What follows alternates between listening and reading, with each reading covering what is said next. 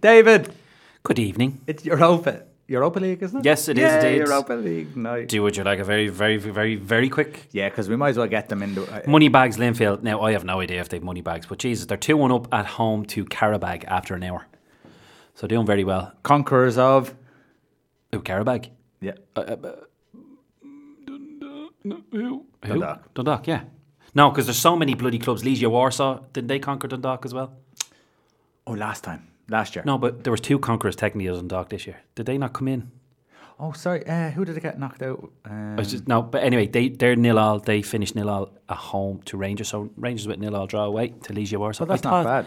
I thought they were beaten by Legia Warsaw this year. Anyway, Celtic are 1-0 up with an hour gone.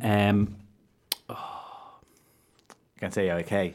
Marco Sullivan's crew. James Forrest after 48 minutes, and Bolly, Bollingully and Bumbo got booked. I love that name. Say it again. Bolly, Bollingully and Bumbo. I have to say it like that, otherwise I won't say it right. But Seb Larson was booked for AIK, so he's obviously gone back home to do what a few of us Irish lads like to do. And Wolves are half-time away to Torino. They're 1-0 up. That'd be an interesting game. Yeah, so it's on television as well, so that'd be... an OG after 43 minutes, just before half-time.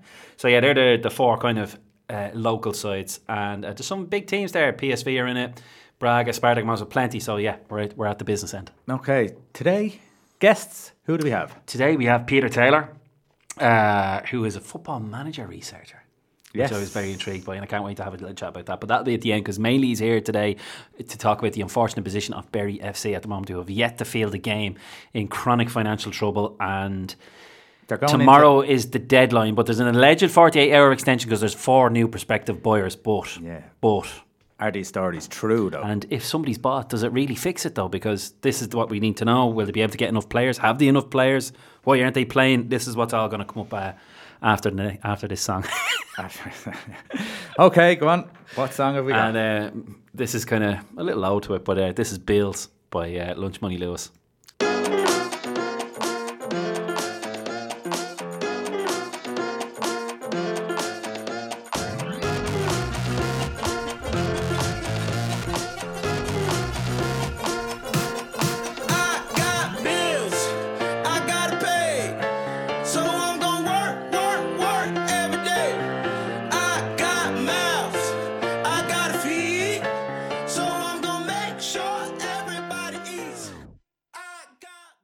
And welcome back to the Big Kickoff on Liffey Sound 96.4 FM. Now, you got to bear with us. We are currently calling Peter, and hopefully Peter picks up now. I'll do the shipping forecast while you're doing that, will I? Oh, ooh, nice music. Peter. Hello. Peter, yay! Great stuff. How are you, Peter? How are things? Not too bad under the circumstances. Oh, no. Well, yeah, Jesus. Oh, yeah. Peter. We should take the tone down a little bit here, should we? Listen, I'm going to just do a little introduction for you, Peter. So, with the club in financial turmoil and 6 successive fixtures cancelled so far this season, the Shakers could be expelled from the English Football League. The Shakers being Bury FC. It's a nightmare scenario for the clubs and fans of the town. And Peter Taylor is on the line with us. You're a freelance writer, a researcher for Football Manager 2020, and most importantly, a lover of Burnley Football Club. Bury. Oh, Bury. Yeah, well, see, Burnley, I'm trying to think your next team. Oh, that's harsh. That's harsh, isn't it? That is harsh. Sorry, Peter. Listen, welcome to the Big Kickoff. We might just talk about how your love for Bury FC started. Sure. As you can probably imagine, in the northwest of England, there's a hell of a lot of different football clubs, especially back then, still bigger than Bury. But I was a 4th generation fan. My mum and her mum took me to my first game 25 years ago, just over 25 years ago. Didn't actually see a win until the following season, so it wasn't like, you get some kids who go on to see their team win 5-0 and they're hooked. I don't know what it was. It was just something special between us as a family, and then just got hooked from there. Really, I had a season ticket for quite a number of years. As the sort of the name of my blog implies, I don't live near Bury now, but obviously still keep in touch and still write about them and still get to games as much as I can whilst being 150 miles away from the club, really. Jeez, that is a travel. So that is a love for the club. So Bury finds itself in a difficult situation at the moment. Can you give us a brief rundown for those who haven't got the full grasp of the story? What's happening with Bury's position, where they find themselves now? Okay, so try to cut to the chase as much as possible. 6 years ago, they were in a very similar position. A man called Stuart Day took over, who had a very lofty ambition of getting the club to the Championship. There were 2 divisions below at the time. To achieve this, he ran up a very high level of debt for a club of Bury's size, with not much in the way of non-match day income to sort of offset any debts really. Over one weekend just before last Christmas, it passed over to Steve Dale. There was no notice about the club being sold publicly or anything like that. It just happened over a weekend. Got announced on an online forum, and then that it was happening. And then the following Monday it happened, and that was it really. 2 months after that, rumours started to emerge that Steve Dale wasn't paying staff and players properly, and then it really became a big thing sort of the start of April, where it became quite wide public knowledge that was the case, even in the midst of a promotion push, which ultimately was achieved, but obviously basically nobody from that time is still there at the club now. They're all gone to pastures new that are more stable. And since then it's been a case of being in limbo. Steve Dale got this CVA approved, which is a company voluntary arrangement to reduce the debts basically to a quarter of what they were, and they were about £10 million, and now it's about £3 million. Still got the club up for sale. Latest I heard was a deal might have been done, but you just can't count on the veracity of things you see on social media until you see an official announcement, unfortunately. Yeah, so it was, he bought it for £1 but took on 10 million in debt, is that correct? Yeah, that's right. Okay. So how did they get it down from 10 to 3? As I said, it was through a CVA, which is a bit like administration, but in all but name. Effectively, That's what triggered the 12-point deduction from the EFL before a ball was kicked as well. Not that Bury have since kicked a ball, obviously, but that's what triggered that. And what it meant was, I think, off the top of my head, 75% of secured and unsecured creditors had to basically nod it through. So secure creditors are anyone who's basically a football person, like an ex-manager or players or whoever. Unsecured could just be anything from a very small business or one individual to the HMRC. So, basically the taxpayer who didn't approve it, but themselves. But, they just got just enough of everyone else to get over the threshold. So that's what made that happen. And then basically Steve Dale wants. There was a director's loan in there, and one of the creditors was listed as him to the tune of 3.6 million. Now we believe it was a director's loan that carried over from Stuart Day to him, and obviously he's not technically a football person, but he still wants, we believe, 900,000, the 25% of that for himself, and then an extra few million for quote unquote his troubles in in the chairmanship of Bury Football Club in the last 8 months. Who is Steve Dale? Where did he earn his few quid? Well, depending on who you believe, he doesn't have that many quid to his name. Okay. If you go on information that's in the public domain through Companies House, which is always basically veritable goldmine of information, it looks like most of his previous businesses were terminated or liquidated in some way, and I assume he got the assets or some of the assets from those liquidations. So it's where the term asset strippers come into play from many different quarters. I'm not going to say that myself necessarily, but it didn't read very well from the outset, and obviously it's not really turned out to be a very good outcome pending tomorrow decision or if it gets extended or whatever either. So, yeah, not only from what's been in the public domain that, I didn't hear much else about him. There was a couple of people who sort of warned against him, but, it's very hard to know whether to trust random people who talk to you, on the internet about somebody. How do you know what they're saying is true? How do you know they haven't got some axe to grind themselves? It's very difficult to sort of cut through that, really. And is there a link between Stuart Day and Steve Dale? I know you mentioned there about a transfer of it stuff. Well, in the first, it might have been in the press conference, one of the very first interviews with him, there was a guy called Glenn Thomas mentioned. Now, Glenn Thomas was basically Stuart Day's business partner, or who was the vice chairman of Bury Football Club when Stuart Day took over, as in he came in with him. Mm-hmm. And then he's still listed on the very short list of who's who of staff still at the club.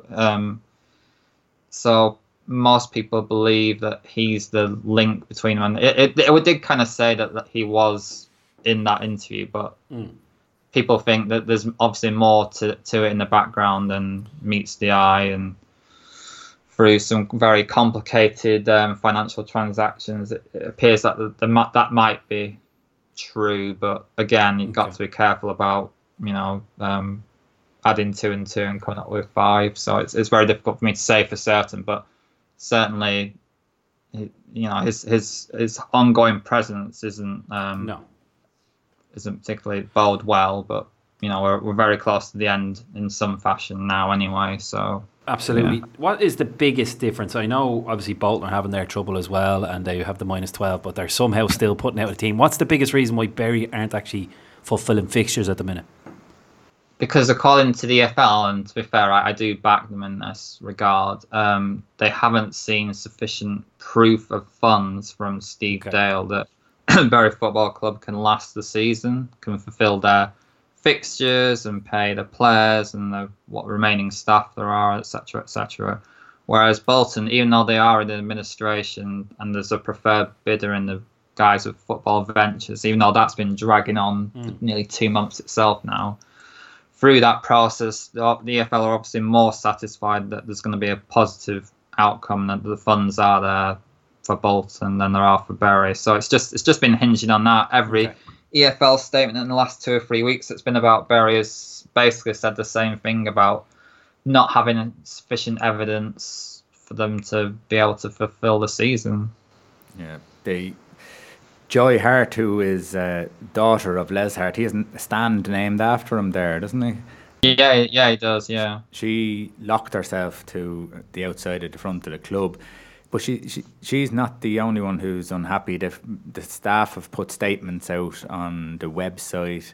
Have a lot of staff or players left over the summer months? Yeah, there's basically nobody left now. I mean, they had about margin error of 1 or 2. They had about 30 or so contracted players from the end of last season. They've currently got 5 at the most. I mean, obviously, when they were playing pre-season friendlies, the ones that did go ahead, they did have basically every single player was a trialist who wasn't one of those 5 people. As regards staff, not that there was that many anyway. There's probably about between 20 and 30 non-football staff, but even a cursory glance at the official website now probably lists 10, if that.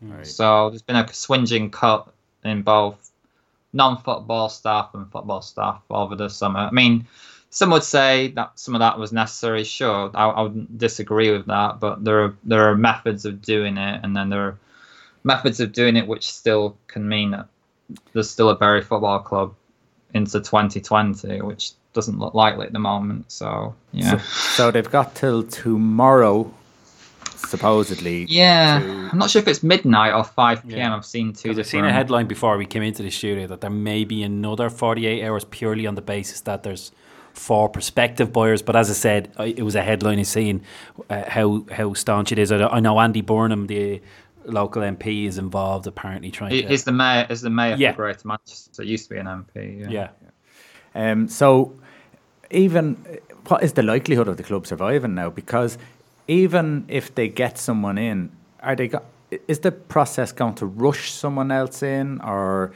could you be still in the same boat if you got a new owner and they're not checked up properly? Yeah, absolutely. There's that fear of the latter. I mean, I've seen some of the rumours of one of the interested parties, a guy by the name of Norman Smurthwaite, who was up until very, very recently the chairman of Port Vale, and yeah, his history is less than salubrious of that club, and threatened all sorts of things about putting that club into administration because he wasn't going to put any more money in. And thankfully for them, a couple who were Port Vale fans came and paid over the odds for that club and basically saved them from perhaps a similar fate to Bury.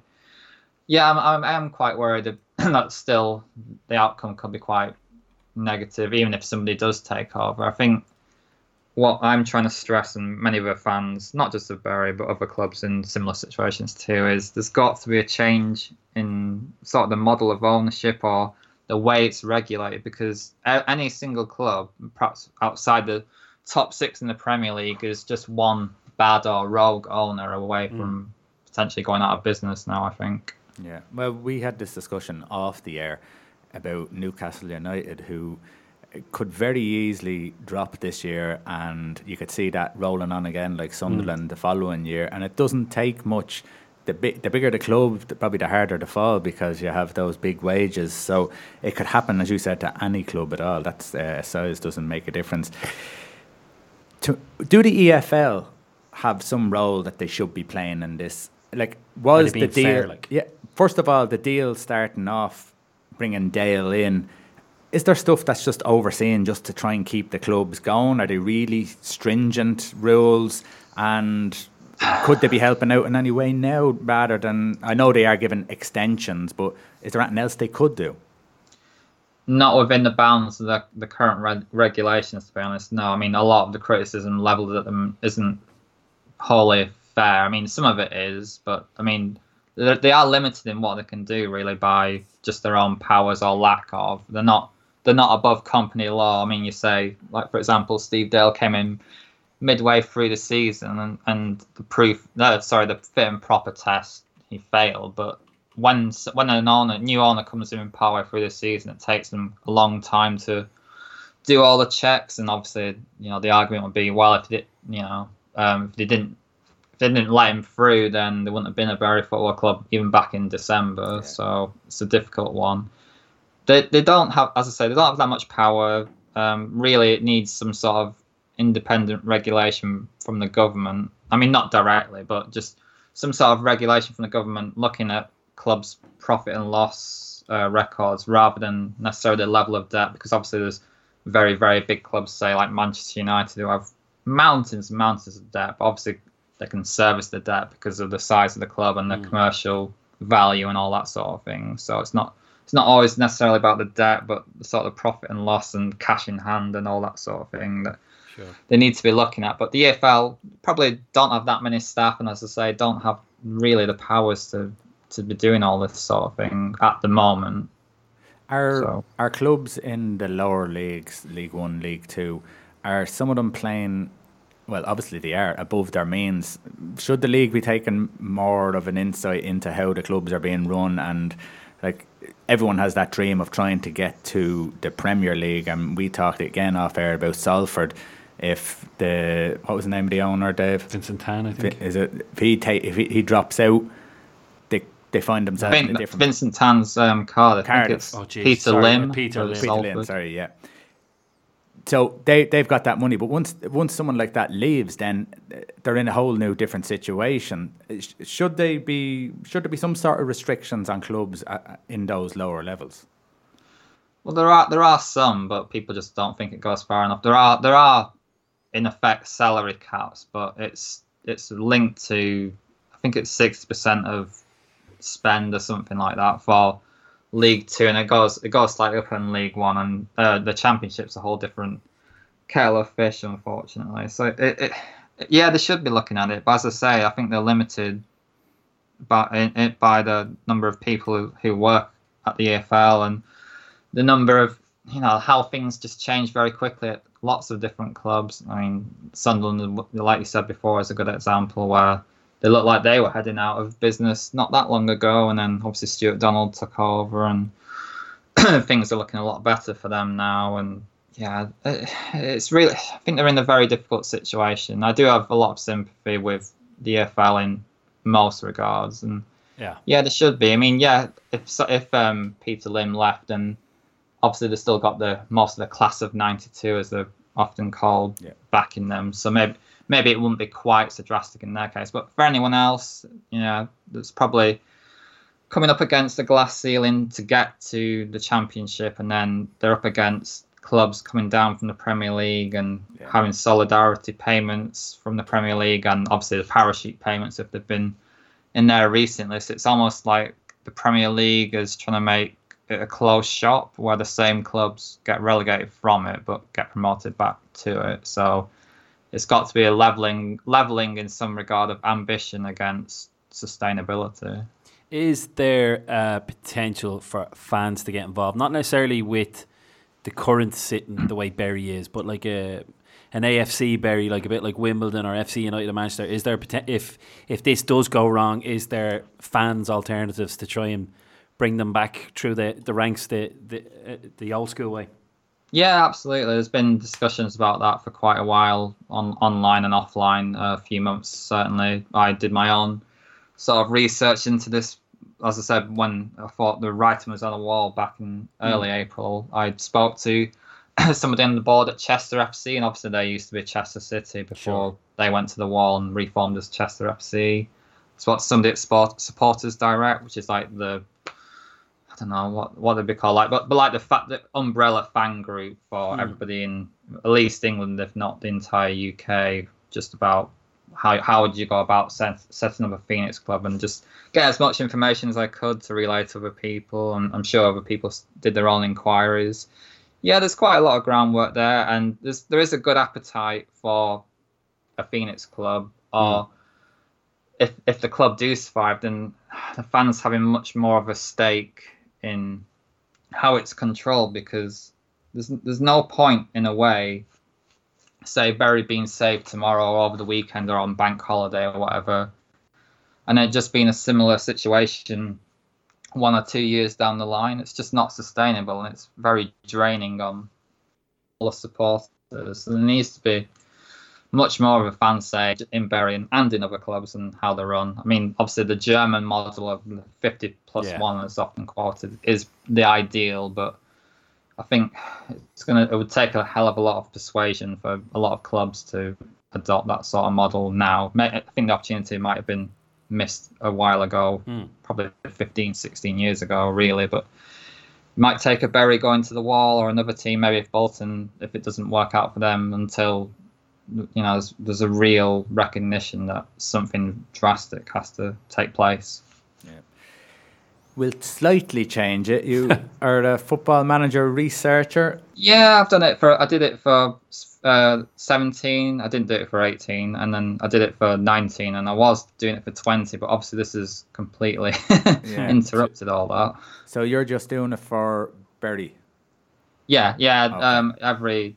Almost every club on the game has at least one researcher. Obviously, Premier League clubs have quite a few because of the renown, and just to make sure that somebody isn't putting, I don't know, some random youth players, like the next Cristiano Ronaldo or something, without it being checked by other people, that sort of thing.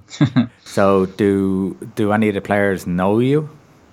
Yeah. Do you get hassle? Some of the players know me through that work, and I've interviewed a few of them for my blog and separately as well. When they were there last season, I should say. And obviously not many of them are there now. Do they question things?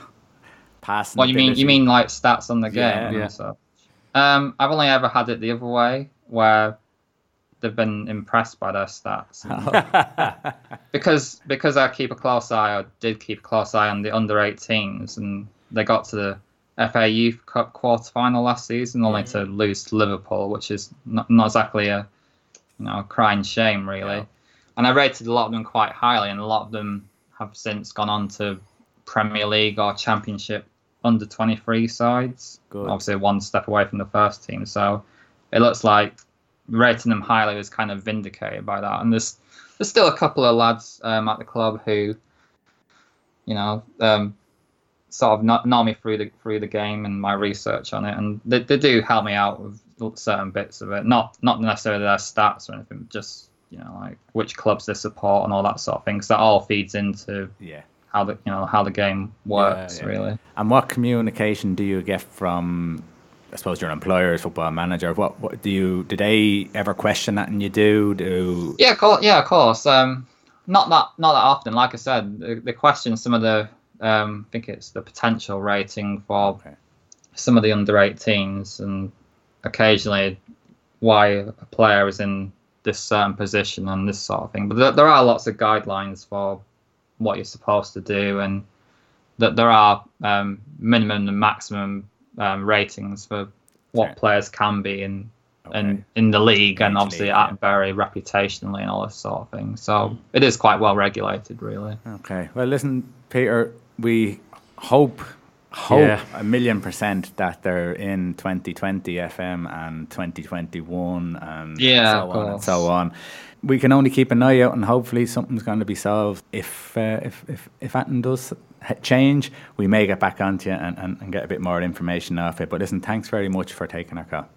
Yeah, no worries. Thank you for having me on. Brilliant. Thanks very much, Peter. Talk to you soon. No worries. Bye. Bye. There you go. Whoop, there we go. So, a man, you can see how distraught he is. You can hear it in his voice. You can hear it in his voice. Like, his club it's literally on life support at the minute. Yeah. And it's whether do you pull the plug, or is somebody gonna somehow find the magic cure? And there's nothing you can do about it.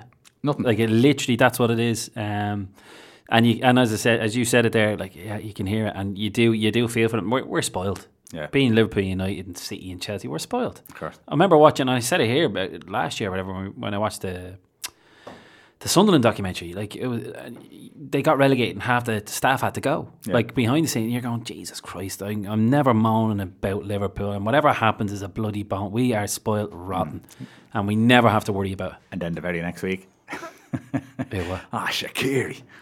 Rubbish. Listen, we'll talk to you after the break. You're listening to Liffey Sound on 96.4 FM. Right, come on. I need to pick up. No, just that depressed me a little bit. I felt so sorry for him. And it's not in a bad way. The interview was very gladly listened but I could just hear the hurt in him. And if he was here, I'd put my arm around him. Right, so the only way you know to pick yourself up is golf. The exciting. The Tour Championship is finishing. It's the top 30, and all 30 can win. Yeah. The big prize of $15 million, and it was a staggered start, which I didn't realise up until a day or two ago.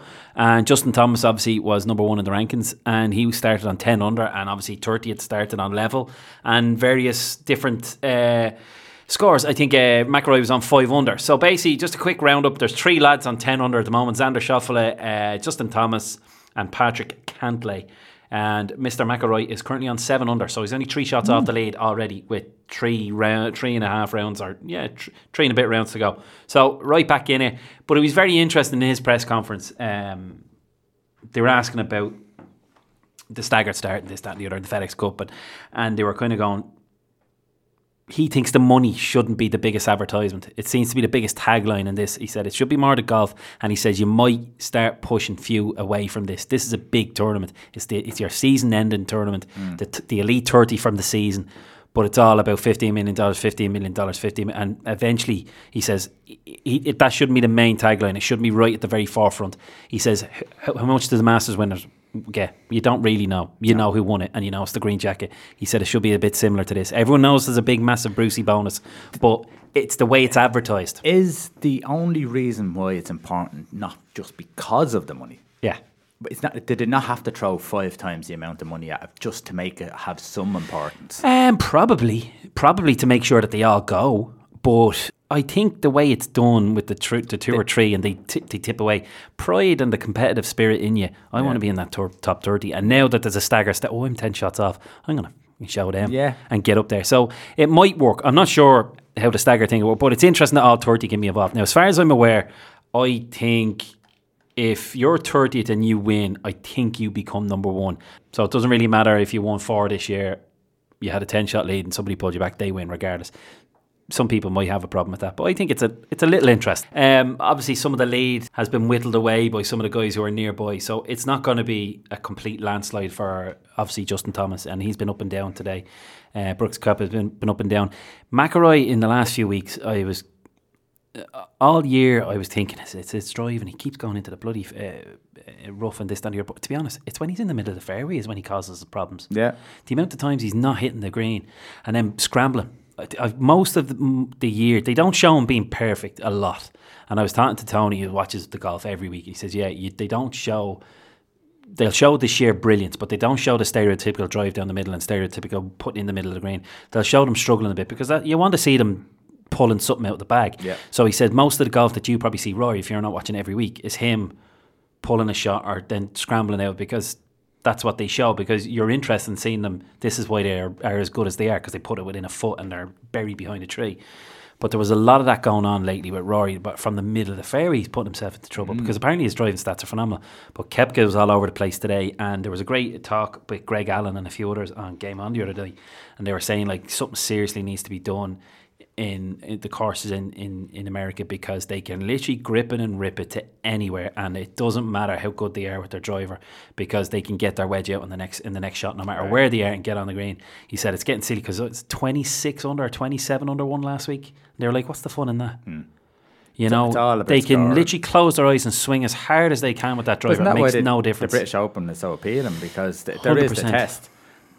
The US Open is a test, but sometimes a little bit farcical. So it can be too much. That's why the British Open it's fair, but tough. And this is all target golf, really, isn't it?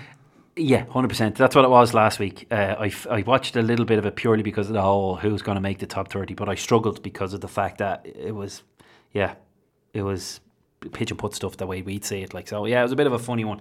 And then just before we're going to our break, just a bit of sad news today. Junior Agogo. Do you remember that name? Yeah. Sadly passed away. He had a stroke a couple of years ago and obviously various difficulties. He's only 40 years of age. Played with Ghana, obviously Nottingham Forest, Bristol Rovers and a few others. I noticed that today. I was like, Jesus, that name has been floating around for a while. So unfortunately for that. And then just a last little snippet because I've no real big thing about it, but I've seen his picture today, which I find funny. James Haskell, big, huge brute, blondie haired, played rugby. Yeah.